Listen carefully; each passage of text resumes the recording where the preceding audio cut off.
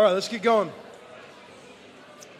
Man, of all nights to be here, you guys are here tonight. I want to start here. Hashtag Christian cuss words. If you can put that up for me. A lot of words that are used in Christendom that have become taboo, that are seen almost like cuss words in the Christian church. So I know most of you didn't grow up in the 90s, but one of the biggest Christian cuss words I've ever experienced is this word, contemporary. So when Lord, I Lift Your Name on High began to get popular in the late 80s, early 90s, and churches started to make the shift from an organ to, God forbid, a guitar, churches started to say things like, so we're going to do a contemporary service, or we're going to worship with contemporary music. And for anyone who, I know some of you guys weren't even a thought at that point, but for those of us that were, if you said that in a church, I'm serious, people died over the word contemporary, okay? What? You're going to do contemporary music? No, you are Satan. You need to leave right now. It was that heinous of a crime at times, right? It's interesting to me that now some people say that their church has contemporary worship, and I always correct them. I'm like, okay, so you know what you're saying, right? You know you're saying your music is from 1995 because we don't call our music contemporary anymore. You know what I'm saying? There's lots of other words for it, maybe indie or something, but certainly not contemporary, okay? It has a Y at the end, but that's about it, all right? The second Christian cuss word is, it starts with an M, it's money.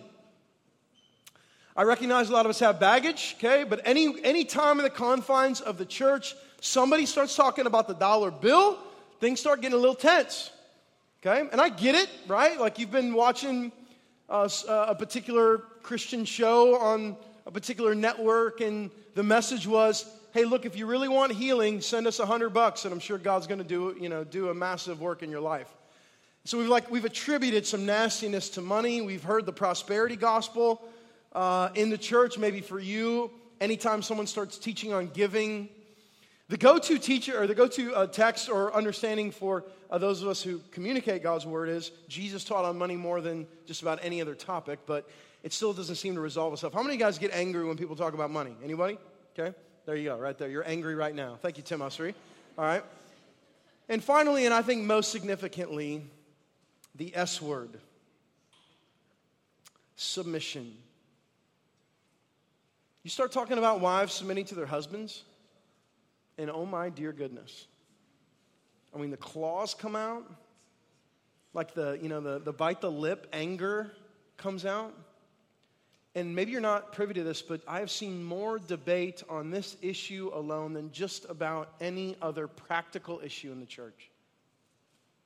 And so many of you right now are like, oh, we're going to talk about wives submitting to their husbands. That's pretty lame. I'm 19 years old and have barely thought about being married. You don't understand.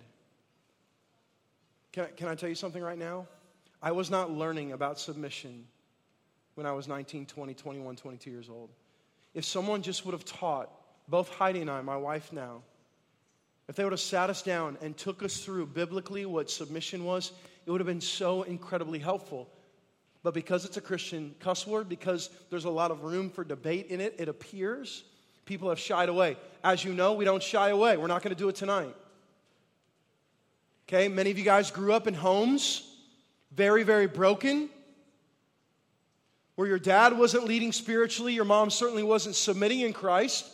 So the reality is many of you have a misguided understanding of the biblical truth because of your experience. So tonight, collectively, I want to say we've got a lot of experience in this room. Those of us who have been married, you know the pitfalls, the failings, and the joys. Those of you who aren't, maybe you grew up in a home where this wasn't modeled biblically. And so all of us tonight get the chance to come together as the we and journey through it. And that's what I want to make sure you understand. The blessing of church community versus a service is that church community gets to come together, hear God's word on an issue, and then journey through it together. So many of you potentially have just come to a church service. And then you'll leave here with no context of community. And I just want to remind you again, like on Sundays, we have 21 lot families that meet for the purpose of taking this teaching tonight and journeying through it, through their circumstances, stories, struggles, and joys. So tonight, as the body of Christ, we're going to strap on our seatbelt and journey through biblical submission. You guys ready to go? This is going to be crazy, all right? So open your Bibles to Colossians chapter 3. We're going to study one verse tonight. A verse. Not going to have to travel far. One verse tonight, okay? Colossians chapter 3, verse 18. Check this out. Wives, submit to your husbands as is fitting in the Lord. So if you, like, I've never seen this verse tattooed on any woman, right? Right? It's always like agape or, some cool like dove coming out of a tree or something, right? All kinds of other Greek words that are cool and hip nowadays. I've never seen like Colossians 3:18 on some chick's like inner bicep, And maybe tonight, through this journey, you're going to get a little bit of a different perspective. So naturally, as you would, we're going to start in the Garden of Gethsemane. Right? Because we're going to teach on the wife submitting to the husband. It seems appropriate to start with Jesus in the garden. No one has ever started here, but we are. Here we go. And he came, Matthew 26, to Jesus, to the disciples, and found them sleeping. And he said to Peter, so could you not watch with me 1 hour? Okay, well, I've taught this before. I mean, Jesus has just said before this, I'm sorrowful even to death. The Christ has said this to the disciples, and they can't stay awake. He says, verse 41, watch and pray, that you may not enter into temptation. The spirit is indeed willing, but the flesh is weak. Again, for the second time, he went away and prayed. Look at this. My Father, if this cannot pass unless I drink it, your will be done. He's talking about going to the cross. He said he's sorrowful even to death. He realizes in his fully God, fully manness, the weight of the sin of the world. And he says, your will be done. Jesus submits to the Father. And so right away you're like, okay, so are you saying like our husbands are like God and we're like Jesus? No, okay? Bear with me one more second. Check this out in John 10. My sheep hear my voice, says the red letters, Jesus, and I know them, and they follow me. I give them eternal life, and they will never perish, and no one will snatch them out of my hand. My Father who has given them to me is greater than all, and no one is able to snatch them out of the Father's hand. Somebody see this. I and the Father are what? Are one. So Jesus says, I submit to the Father, but Jesus also says that I and the Father are one. So if we're going to take some implications from that, again, some of you are like, so does that mean our marriage is like the duality, like not the Trinity, like the Trinity minus one? No. Okay, here's what I want to say on this. Next slide, a biblical summary of the roots of submission as a wife. Let's say this, number one. Check this out. I hope this makes sense. Submission does not imply inferiority, which is the biggest misnomer of this teaching. Some women, most wives, believe that somehow, because the man is called to lead the home, because the man is called to guide the home spiritually, because the wives are called to submit, that it's an issue of inferiority, that God has seen the males as superior. But we just saw you can submit and still be what? Still be one. Okay, in Genesis, in the beautiful text, the scripture says that a man should leave his father and mother, and the woman should do the same, and the two will become what? One flesh. So in our marriage, we become one flesh, we become one, but there is equality in the eyes of the Lord. It doesn't diminish roles. It doesn't diminish what God has set up for the man and the woman, but it sets up this non-inferior complex. Now, women, we haven't helped you. I want to share some of those ways, okay? If you're a guy here, you understand this. Number one, the greatest, single most steering piece of our entire culture is the female body.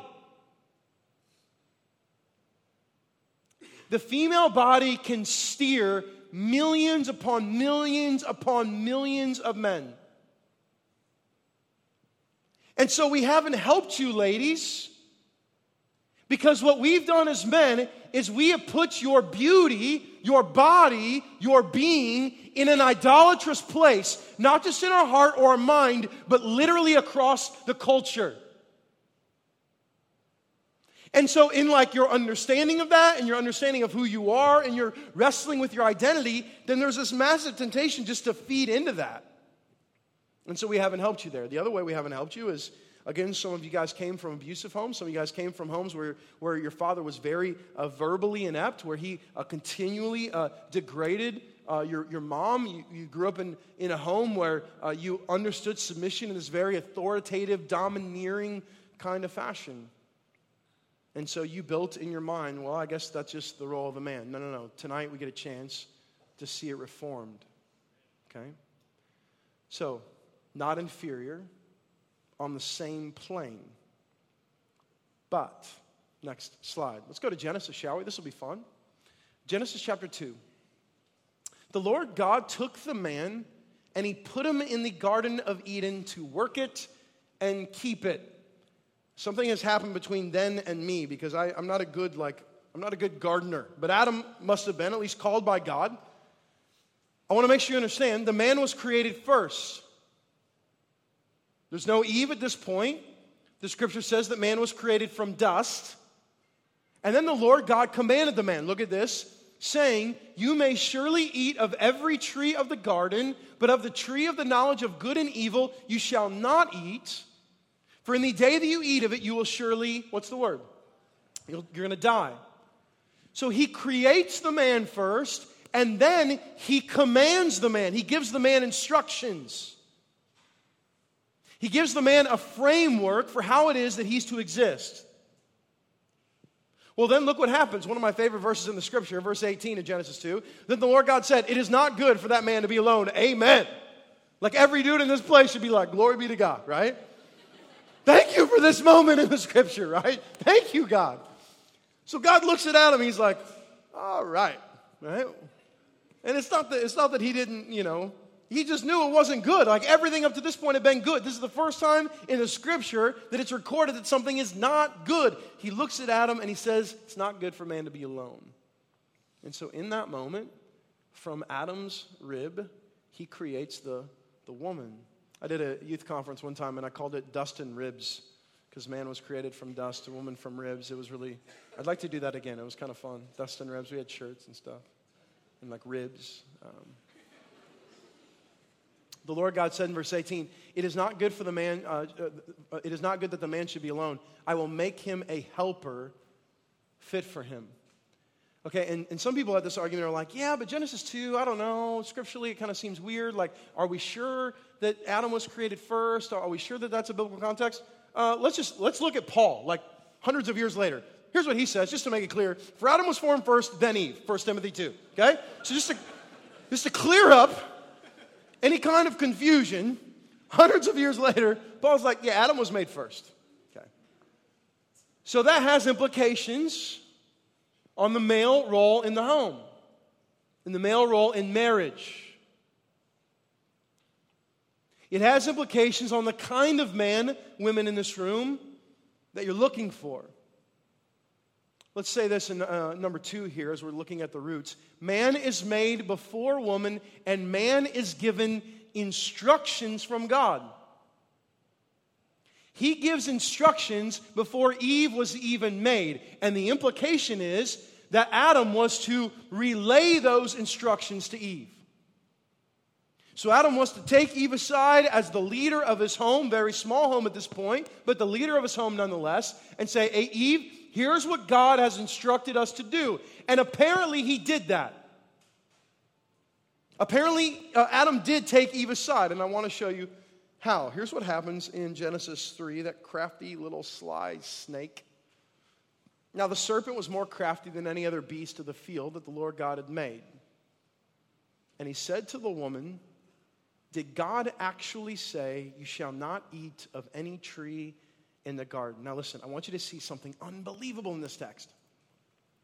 Anytime this text is taught, typically what is seen is that the enemy is trying to deceive, take God's words and shift them, which is certainly true. But I want you to understand something else.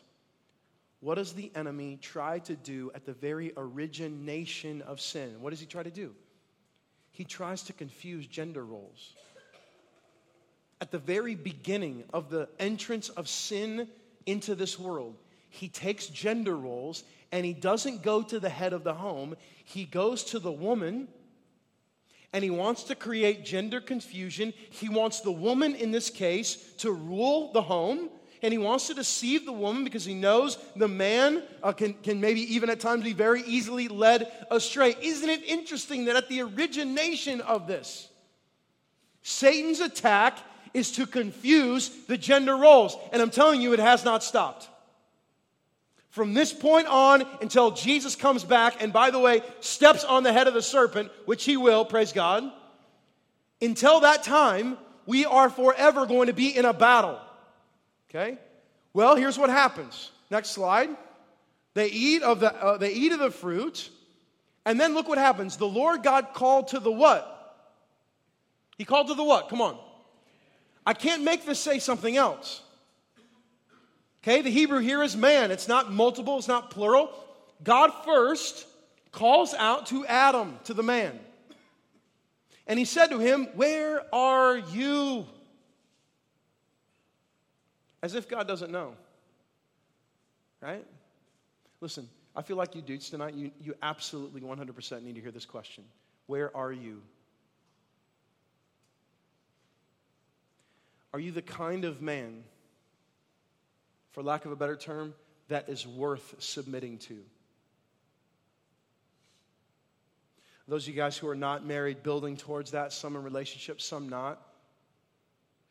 Is the word of Christ and the Spirit dwelling in you, forming you to be that man that's subservient to Jesus, is serving your home?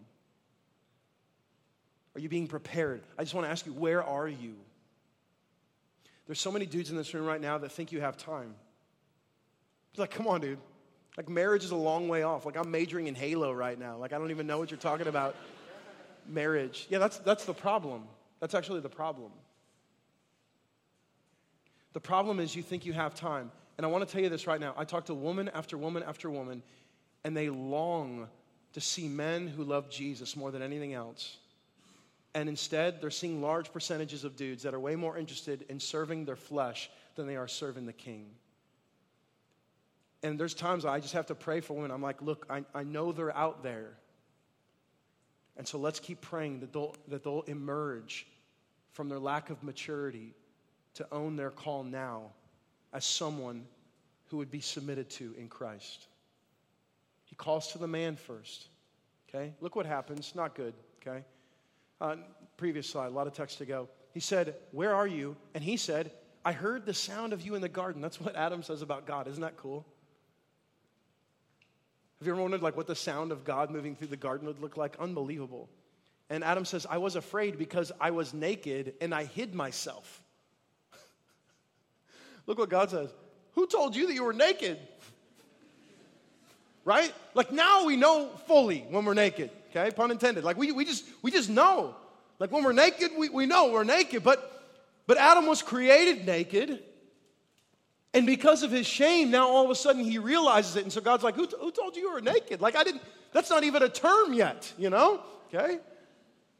Have you eaten of the tree of which I commanded you not to eat? God asked Adam. Look what he says. The man said, "The woman who you gave to be with me, she gave me the fruit and I ate it." It's your problem, God. Like, I don't know what you did, but I don't know, man. She really misguided me. God, I mean, she's your problem. You made her, you took her. Maybe we need to try another rib. Like, let's put her back. You know? Let's give it another shot. See what happens, God. Right? And you kind of picture this moment where, like, Adam's looking up at God like, hey, man, we can do this without her, right? He passes the buck. Look what the woman does. Okay? Then the Lord God said to the woman, he doesn't leave the woman out. Okay, the woman needs to be held accountable as well. What is this that you have done? Which tells you what? Adam had relayed the information. He had instructed his wife. Okay? If not, God wouldn't have held her accountable. But she must have known the command, known the instruction. What is this that you have done? And the woman said, the serpent deceived me and I ate it. No one takes responsibility. Everyone passes the buck. And what we have here is a couple in complete disarray. So let's say it this way in the text. Number 3. Though both the man and the woman are held accountable by God for their sin, God approaches the man first. Again, this is not a structure of chauvinism. This is a calling directed by God literally from the beginning of man, that man would be created in the image of God, that God would instruct the man, that man would then instruct his family, and in a very serving, loving, gracious way, guide his family, his wife, his maybe future children, if God so deems fit, towards the person of Christ. Now, some of you are like, but what if I never get married? What if these things don't happen? What if I spend my life in singleness? It doesn't matter. In all these ways, the way that God has made you is to be subservient and submissive to Him, period. And so we have to wrestle with these things. We have to learn these things. Okay. The next slide, I want to show you guys this. I hope this will be helpful. After verse 18 in Colossians 3, there's other texts. Because some people are like, oh yeah, Mark, that's nice, Colossians 3:18, but that's the only place in Scripture. No, check this out. Likewise, wives, be subject to your own husbands, so that even if some do not obey the word, they may be won without a word by the conduct of their wives. In other words, some of you grew up in homes with non-believing dads. Some of you are married right now to non-believing husbands. And so the implications of this text in 1 Peter is that by submitting towards the person of Christ in obedience to Jesus, that you will even be a portrayal of the gospel to your unbelieving husband.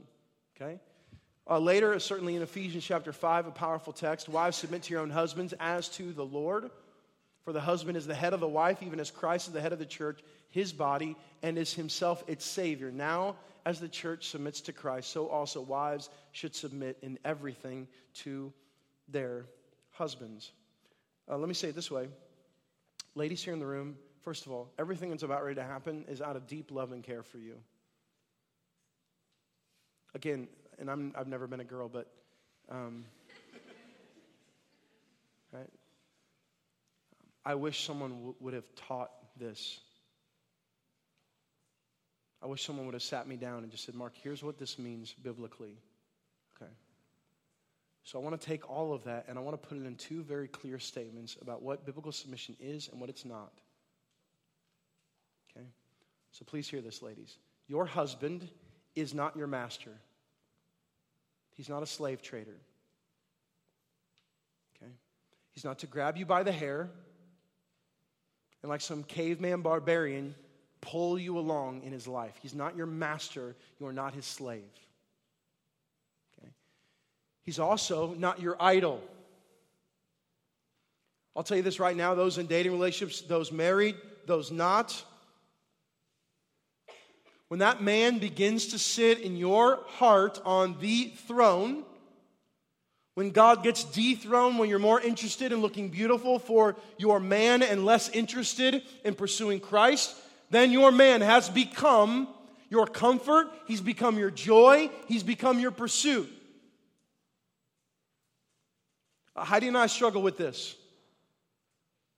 There was a time and a season where I was not shepherding her well, and where she really wanted me to be Jesus.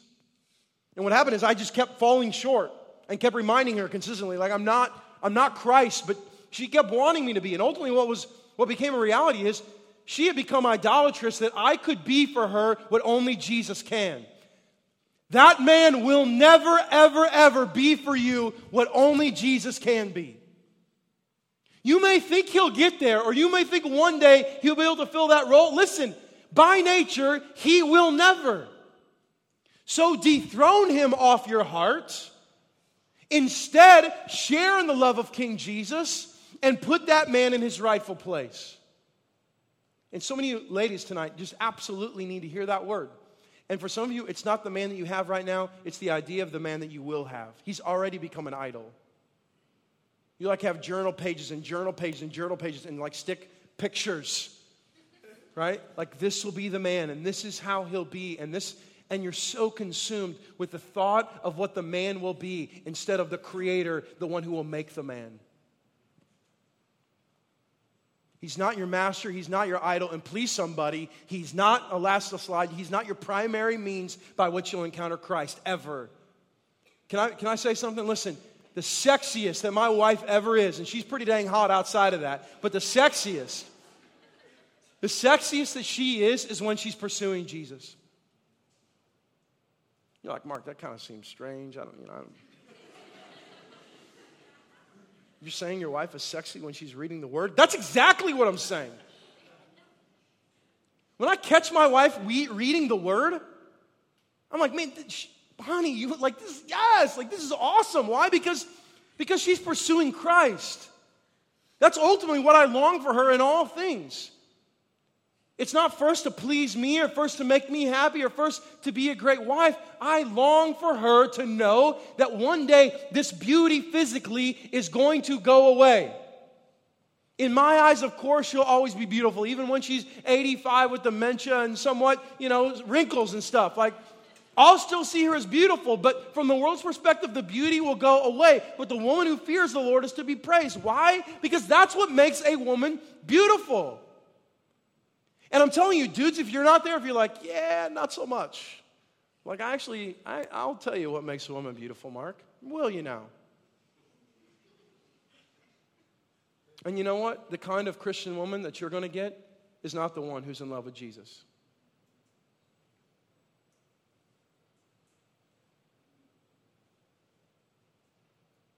I wish every woman in the room just heard this right now. If you want a man that loves Jesus more than you, then be a woman that loves Jesus more than him. Because like attract alike in terms of the gospel. Now on the other side, here's what your husband is. He is the leader of your home. Biblically, we've seen this. Clearly, scripturally, it's there. There's all kinds of implications, some of which we'll talk about here in a second. That your husband is the leader of your home.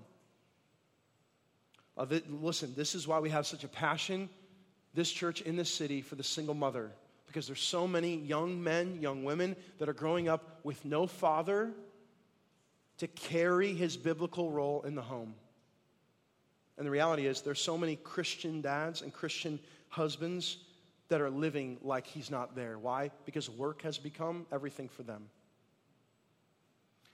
Because your dad was like this, listen, my dad, he's the CEO of a company that last year sold $1 billion worth of stuff. I certainly have learned many things from him. He's a great business leader. He's worked his way up, as it were. Okay.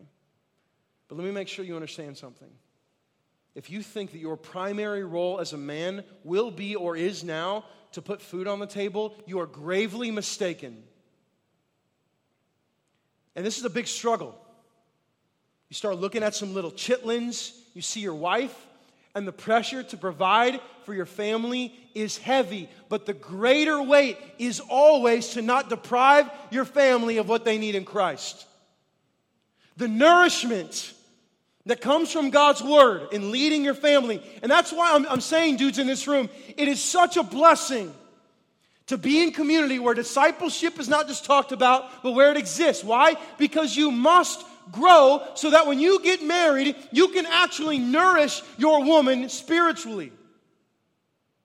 Where you can encourage her with the word and you have the gumption to ask her the hard questions and actually talk about God's word. Some of you are in a dating relationship right now and talking about God's word is awkward. If it's awkward, it's time to leave.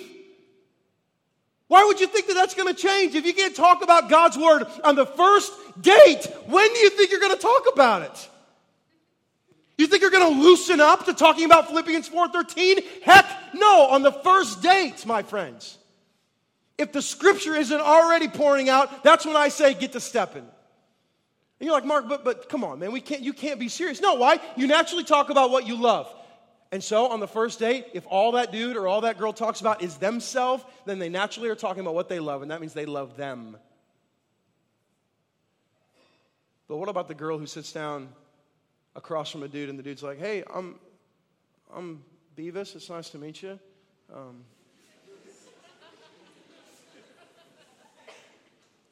And literally his first question after, man, it's really nice that you're here. Hey, so tell me about what you're learning in God's Word recently. Think about if that was the first question at Picasso's. The first date of everyone in St. Charles. Hey, let's go to Picasso's and we'll walk down by the river. And maybe we'll hold hands if I'm lucky, right? Like that's the... Your husband is the leader of your home. Look at this. The servant by which you serve alongside of. Every facet of the man is serving. Again, not domineering, not authoritative in a chauvinistic way, but in a servant way.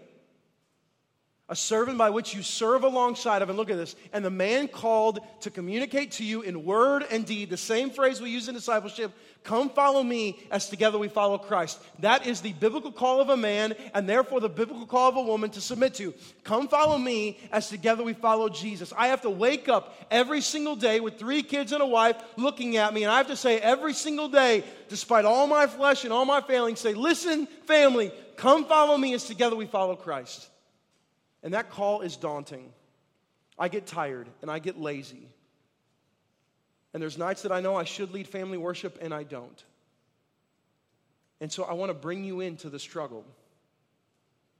If you're like, Mark, I'm so far from this, welcome. That's why we're here. But I realized I'm not a woman. So it's one thing to talk from my perspective, it's a whole other thing to talk to some practitioners, some females. So I've invited 3 very dear friends in different seasons of life to come and share with you guys tonight on their struggles, on their journey, on their joys of what it looks like to submit. And one of those girls has just been married, other one long been married, and another one kind of in that mid-season. So could you guys please bring up my good friends Jen, Connie, and Bree. Come on, bring them up.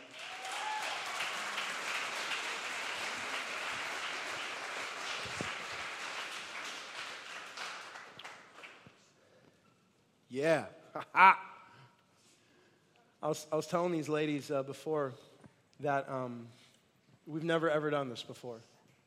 And so I was like, we've never done this. And they're like, oh, great. Thanks for that. So each of these 3 ladies, and maybe you can tell just by them, they're in 3 different seasons of life. And so the first thing I really want each of you guys to do, because all 3 of you have very unique perspectives on the issue of submission, bring us into your story. Bring us into your journey. Walk these guys through some of the joys, struggles, passions that you have in that. Jen, how about you first? My name's Jen, and my husband's name is Jason. We've been married for almost 17 years in October, so now I feel really old. But I just want to bring you into just a piece of our marriage, a struggle that we kind of went through, and just kind of how submission plays into that. We had been married about 7 years, and we decided that it was time to start our family. So about 1.5 years went by, and we had no success. And I became super discouraged and fearful that I wouldn't be able to be a mom. So in a panic, and we all know that girls panic really, really easily. Say it ain't so. Yes, it's true. I made an appointment with a doctor, even though my husband really wasn't on board with me. For whatever reason, he just wasn't ready to go forward with the process of infertility options. So for the next few months, I went to some appointments trying to figure things out. I wanted a baby. So one day, I finally found myself in the doctor's office waiting to find out if the pregnancy test was positive or negative. And I know there's a lot of people in here that are in college and young and all that, and maybe this isn't something that you can totally connect with, but we all have wanted something really bad. You know, everybody can connect with something that you've really wanted really bad in your life. And that was this for me. So finally the nurse came in, and I'd never met her before. And she walked in and said, it's negative. You might want to read this. And it was a brochure, and at the top, in all caps, it said infertility. And I was devastated. I was all alone, And suddenly it occurred to me that I had run ahead of my husband. He wasn't there, and here I was at this dead end, and I had left him somewhere back in the dust. So the Lord really began to work in my heart, and he really just began to tell me, you need to wait. He called me to wait, and he was asking me to really submit to him and to his timing. So submitting to God meant submitting to my husband, and that meant following my husband's lead. The truth was he just wasn't ready to move forward with all the treatments. So I began to pray. And so for many months, I prayed that God would align his heart with mine and that Jason would be the one to bring up the topic. I cried many tears and suffered much heartache. And if anybody here is in the room and you've gone through infertility, you know what kind of heartache I'm talking about. It's very heavy. So after many, many months, there was a Sunday where we went to church, and it was just like any other Sunday. Basically, I noticed all the kids running around in the lobby, and the only thing that I saw were moms carrying babies. And after church, we got in the car, and my husband handed me a piece of paper. And on the paper was written in the name of a doctor, infertility doctor, and his phone number. And I was like, what is this? And he said, I got a referral from a friend. So I was overjoyed, obviously. He was ready, and I was overjoyed. And so that was the fall of 2006. By 2007, September, I was pregnant. On May 16th, 2008, I gave birth to my beautiful twin boys, Colin and Max. And some of you guys have probably met them here. I've always thought about the waiting time, and I always thought that it was like when Jason's heart needed to be changed. But as I was preparing for this and praying, I realized that really it was about my heart that needed to be changed. I was used to getting my way. I was a firstborn, and I pretty much did what I wanted and was always great at whatever I attempted. And so God removed me from the throne, as Mark kind of talked about, and he showed me my pride, my self-reliance, my lack of trust. And I'm so glad that he did that for me. I'm so glad that he told me to wait. Amen. That's good. Thanks, Jen. Yeah, it's awesome. So, Bree, you graduated from Lindenwood when? How long ago? So I went to Lindenwood, but graduated from nursing school. That's right. In 2013. You were at Lindenwood. We got married 5 days later. Okay. Unbelievable. Yeah. So, year and a half. So, catch us up with your story and where you're at and all this. Yeah, so just a little background. I was raised by a single mom and wasn't raised in the church. I was saved when I went to college at Lindenwood. And fast forward a little while, I met Luke, my husband, now of a year and a half, like my junior year of college. And we started dating, and it was right from the start, we shared a super deep just passion for the Word of God, for theology and doctrine. And I thought, this is going to be, I knew kind of what Mark was talking about. It was the real deal. So we were dating and kind of were working through what it looked like because, Scripture doesn't say girlfriends submit to your boyfriends. So we kind of were working through what that looked like. Didn't really figure it out. A year and a half after dating, we got engaged, and 5 months later we were married. So by that point I thought, God had made me a helper, that I was fit to help Luke. And I was wrong in that. And I was thought I was ready to submit, and I struggled at first because I had all these expectations for Luke, and I held him to this standard that only God could fill this void in my heart. And I thought we'd be on our knees every night, and we'd be really regimented in our word time and prayer. And though he pursued me fervently, it was never enough. And so I found myself really angry and bitter and demanding, all things that, if you know me, weren't who I was before. And I thought, marriage is doing this horrible thing to me. And though marriage isn't for our happiness, it's for our holiness, I still was just, finding myself super kind of depressed for a season. And in kind of pursuing the Lord in that, I came to 1 Peter 3, and it just talks about how a wife with a gentle and quiet spirit is pleasing to the Lord and is precious to God. And in that, I kind of went through this transformation in my heart of just kind of giving Luke over to God, knowing that that the Lord would do as he willed and pleased with him, and that I could trust whatever he had in store for us. And so I started to notice how Luke was leading out in areas such as like our finances and, men, you're called to lead your wives not just spiritually but financially, emotionally, physically, everything. And so I started to see that, and my eyes were open just to the ways that the Lord had prepared him for me. And so we've gotten to a point now where we're still working through it. Only a year and a half in, I don't know that we'll ever perfect it, but that's kind of a little tidbit into it. Thanks, Bree. Appreciate it. Yeah, it's awesome.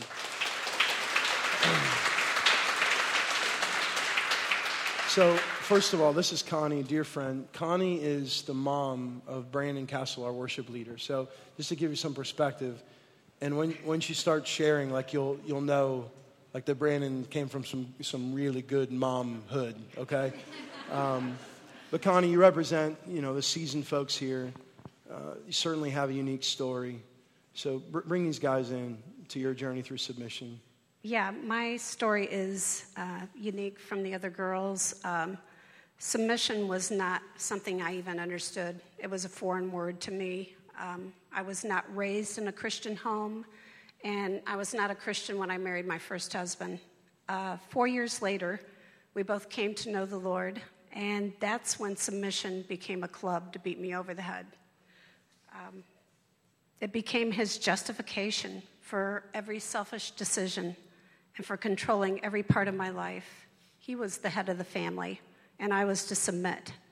I didn't respond well to that, and the more he demanded, the more I dug in my heels. Our marriage was just full of anger and disrespect and violence. And so 20 years after we married, we were divorced. We were married for 20 years. And then I married my husband, Tim. And Tim is a godly man and a wonderful husband. And I began to see this beautiful picture of Jesus and his bride, the church. Tim leads a sacrificial life. He loves me sacrificially, protecting me and providing for me. And he leads not by demanding, but by serving. He makes it so easy for me to fulfill the design that God has for women in Genesis, that we would be the helpmates of our husband. As I adapt my life to his, encouraging him, supporting him, and doing all that I can to help him to be a good leader. That's good. Connie, thanks for sharing that. I know for each of you guys,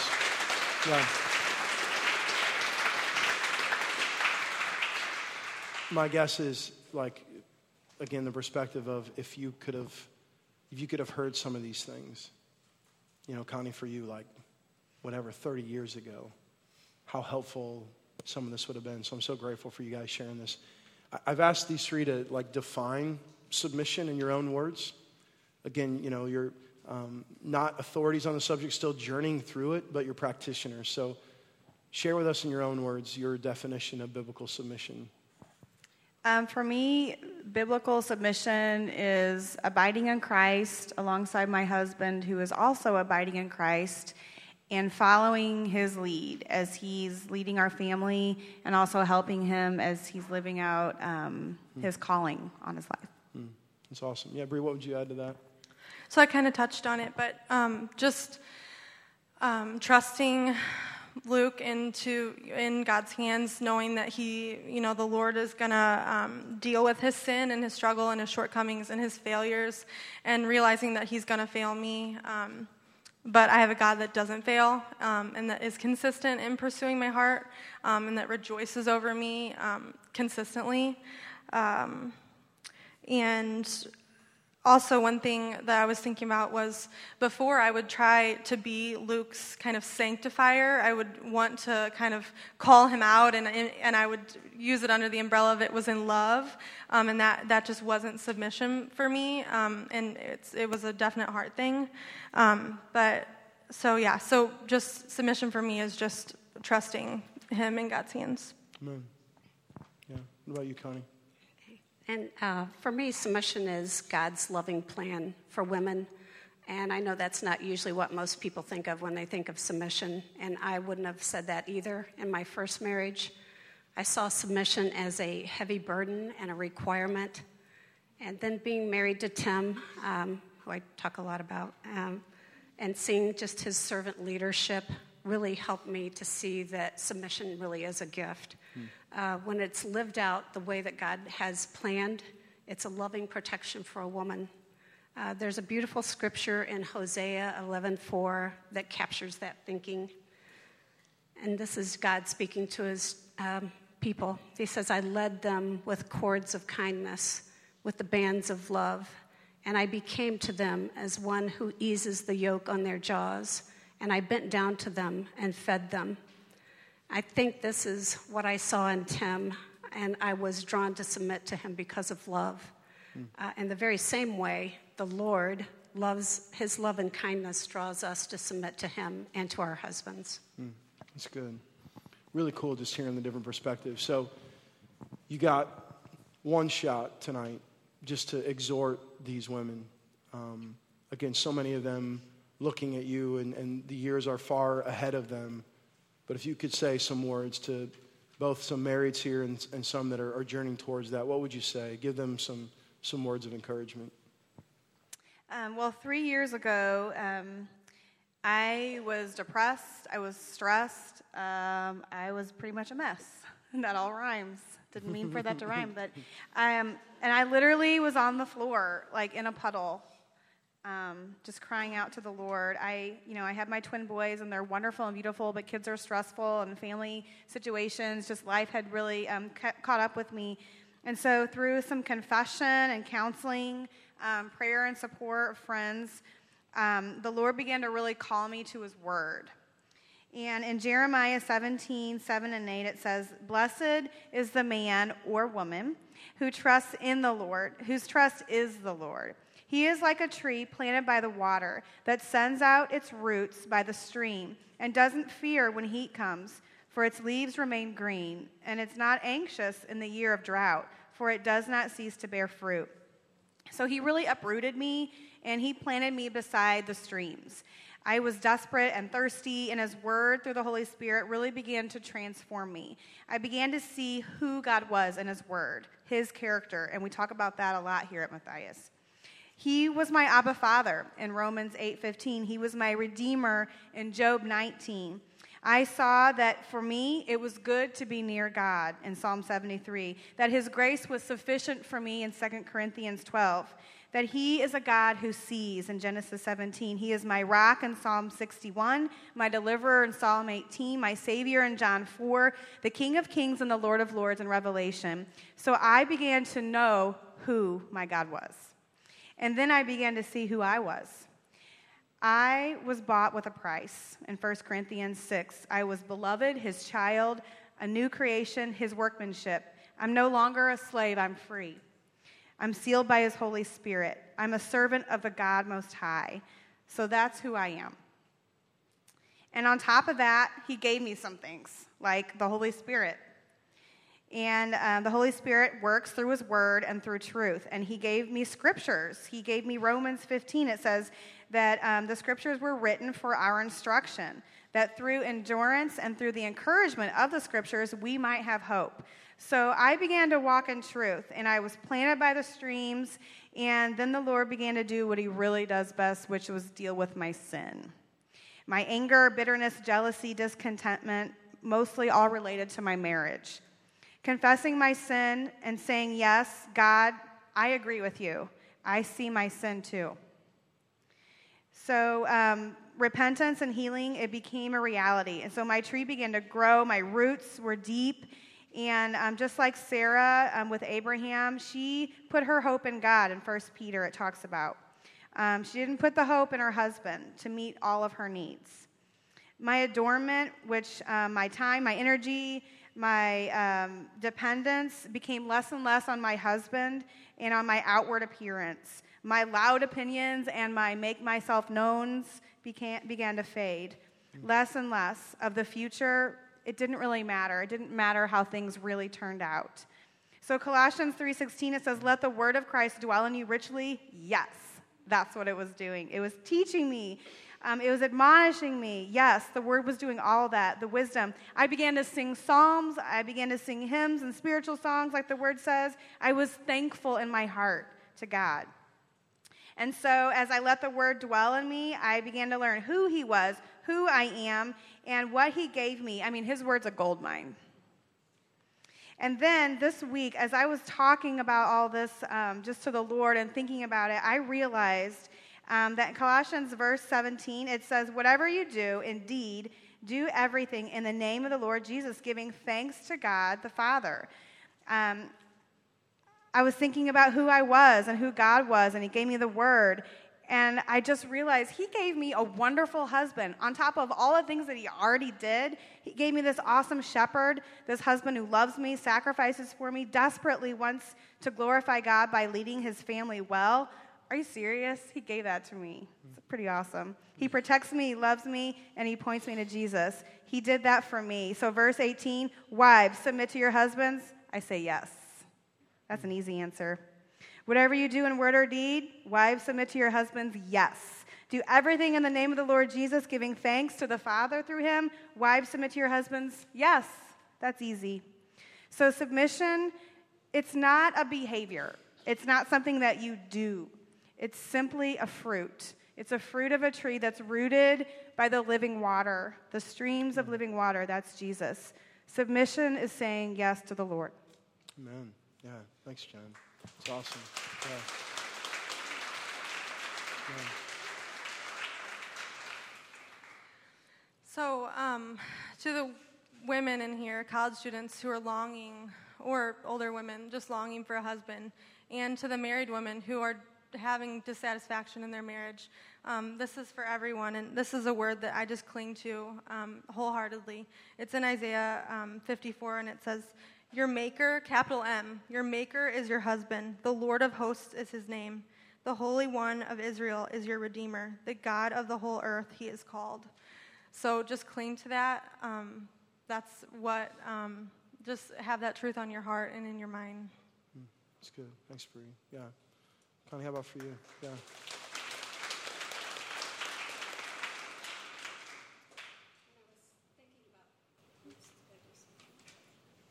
Click that. Yeah, there you go. Good to go. You're set. You're good. When I was thinking about what I wanted to share with the women on submission, I think I first wanted to start with a call for discernment. To single women who are dating, I would just ask you, is the man that you're dating someone that you want to submit to for the rest of your life? I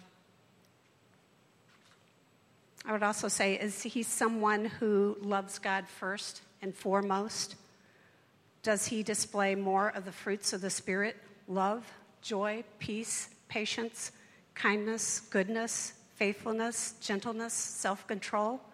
Or is his life marked more by works of the flesh, sexual immorality, strife, jealousy, anger, just to name a few of those? Of course, none of us will live these things out perfectly, but are you growing in those things? Next to your salvation, there's nothing more important in your life than who you'll marry. Is this someone that you can live on mission with? And then I wanted to speak to the women in our church who are in abusive relationships. And in the early service, I addressed that to married women, but there was a young girl who came up to me afterwards who had been in an abusive relationship dating. So I just wanted to address this to all women who are in abusive relationships. Because of the abuse in my first marriage, my heart just goes out to those women. And I want to say loud and clear that abuse, name-calling, and threats are never part of submission. Amen. Because of the secrecy and the shame that was in my life at that time, I didn't deal with those things, and it took a long time to deal with those problems in my marriage. And I just want to encourage everyone here tonight who might be in an abusive situation to take a brave step tonight and to reach out for help. We have an amazing care and counseling pastor, Lonnie Taylor, and leaders who can help you and your husband to be healed and restored. Just along the lines that Mark was talking about tonight, too, how important is it that the person that you're serving with for the rest of your life is somebody fully committed to Christ? I work with, or I have met with a woman that used to go to this church who was married to an unbeliever, and her whole life was one of struggle where her whole love for Christ was done by herself. She'd attend church by herself, functions by herself. They were never on the same page because she had married an unbeliever. And so my heart is just to encourage you to seek the Lord first of all. Let him be your everything. And then look with wisdom for the person that you spend your life with. Amen. I don't know if Lonnie is supposed to be here He'll be tonight, here, yeah. too. We had arranged for Lonnie to be up front for any women who might want to come up and speak to someone if you're in an abusive relationship, or if you don't feel comfortable with that, there's a number that you can call and speak to someone. Can you guys thank my friends here tonight? Unbelievable job. Appreciate you guys. Thanks so much. Awesome. It's incredible.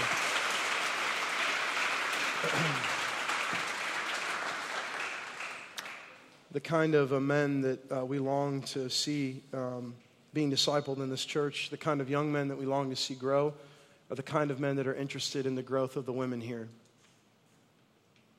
I've told multiple dudes that have come here, and I found out that their means of being here was to have sex with as many girls as they could here. I told those men to leave, and I will continue to do so. I've sat down in rooms with guys who I found out had sex with multiple girls here. I gave them an opportunity to repent. They did not, and I told them that I never want to see them in this body again. We're interested in protecting our females here. We're interested in cherishing their growth. And so men, in our body right now, I hope you understand, this is a difficult task. And what I see happening most of the times in this particular age group is you're really interested in you getting yours and not the growth of these precious daughters of Christ. So I want to give us an opportunity right now to respond to this truth. If you're a girl right now, I just want you to stand. Girl, young woman. If you're a female, just stand up.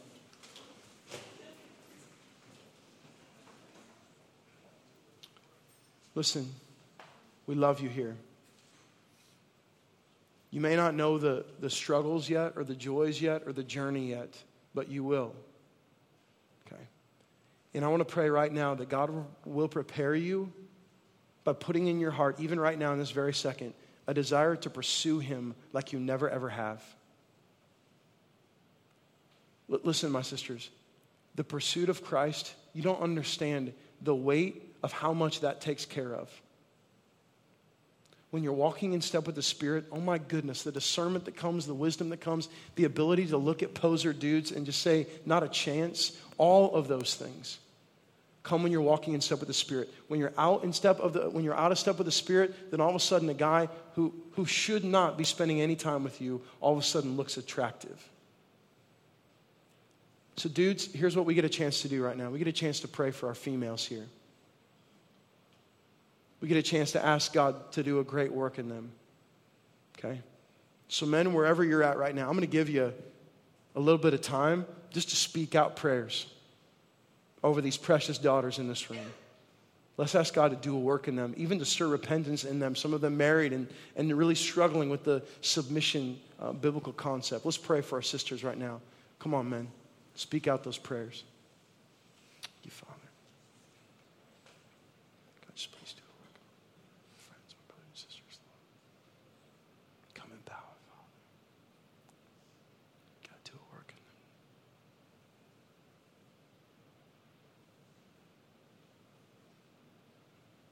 Please, Lord God. Yes.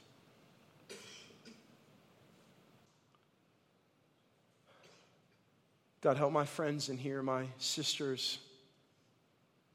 I pray right now that they would cherish your word. I pray right now, God, that they would watch the sin of self-serving image be crucified on the cross of your Son. I pray right now, God, that you would purge out of them the selfish desires and motives to make their name great. And instead, God, I pray that they would long to make yours known in their life. I pray tonight through your Son, Jesus, that you will give them a desire to pursue you like they never have, God. I pray that the things of this world will become very clear and that they would flee from the darkness, cling to the light, and that you will give them discernment in all things, God, for those yet to be dating or yet to be married. I pray, Lord, that you will provide the man that can, God, be submitted to because of their submission to you. I pray for the women right now, God, who are in relationships that they need to run far from. Give them courage tonight. Give them courage and strength. God, for the women being abused, help them know that they don't have to stand one more day in the verbal, the physical, the sexual abuse. They don't have to do it. God, give them courage to run to you. Please, God, sanctify our sisters, grow our sisters. We thank you, Lord. In your awesome name, amen. You guys can have a seat.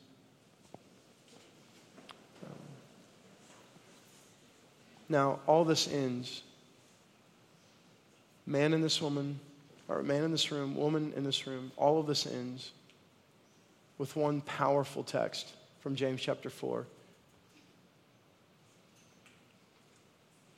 Ultimately, submission isn't a woman to a man. Ultimately, the issue for you and I is submission to God. And here's what I see happening right now, my friends. I just want to bring you into my journey. What I see happening is God calling me to submit to Him, giving me poignant direction. And often what I see my response is, instead of submission, I see my response as suggestion. Yeah, God, but God, you don't understand my struggles. See, I'll submit to you, God, but after you listen to these 3 suggestions that I have, that will morph your plan to be way more beautiful than what it started as. So, God, I'm just going to drop them right here in the suggestion box. You think about them, and then we'll talk here in a few days, God. And then when you want, then we can have that conversation. And I'm sure, God, then you will have submitted to my desires and my dreams and my plans. I'm absolutely tired of living life like that. Pointing my finger in the heavens, ask God to listen to my suggestions. There's a difference between suggestion and prayer. Please hear that. Prayer often becomes before seeing what God would submit, what causes us to submit to, and then prayer comes in the courage to submit to what we know to be true.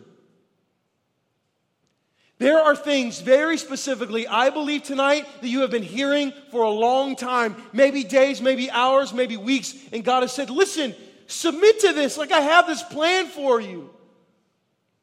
I want you to uproot here, and I want you to move into this neighborhood.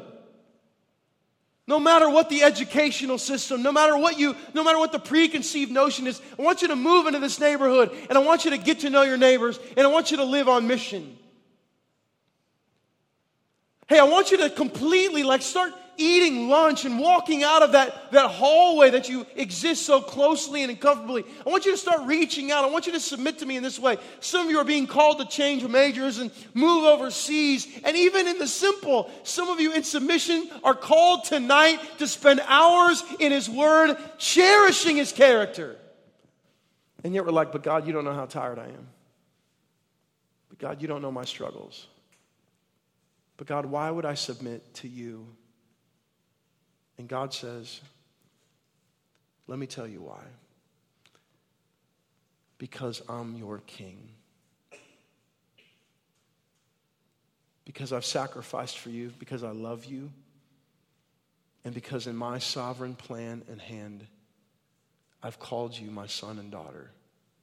So submit to me, not out of burden or fear, but out of reverence for who I am in your life. What if tonight, that thing that has caused such a disjointedness between our relationship, what if tonight we said, God, please do whatever you need to do to cause my knee to be bent in humility to submission to you. So ladies, you will submit to your husbands as your submission to God finds its rest. Men in here, you will be respectable men who are worth submitting to as you submit to God first. So let's stand together and ask God to do a work in all of us.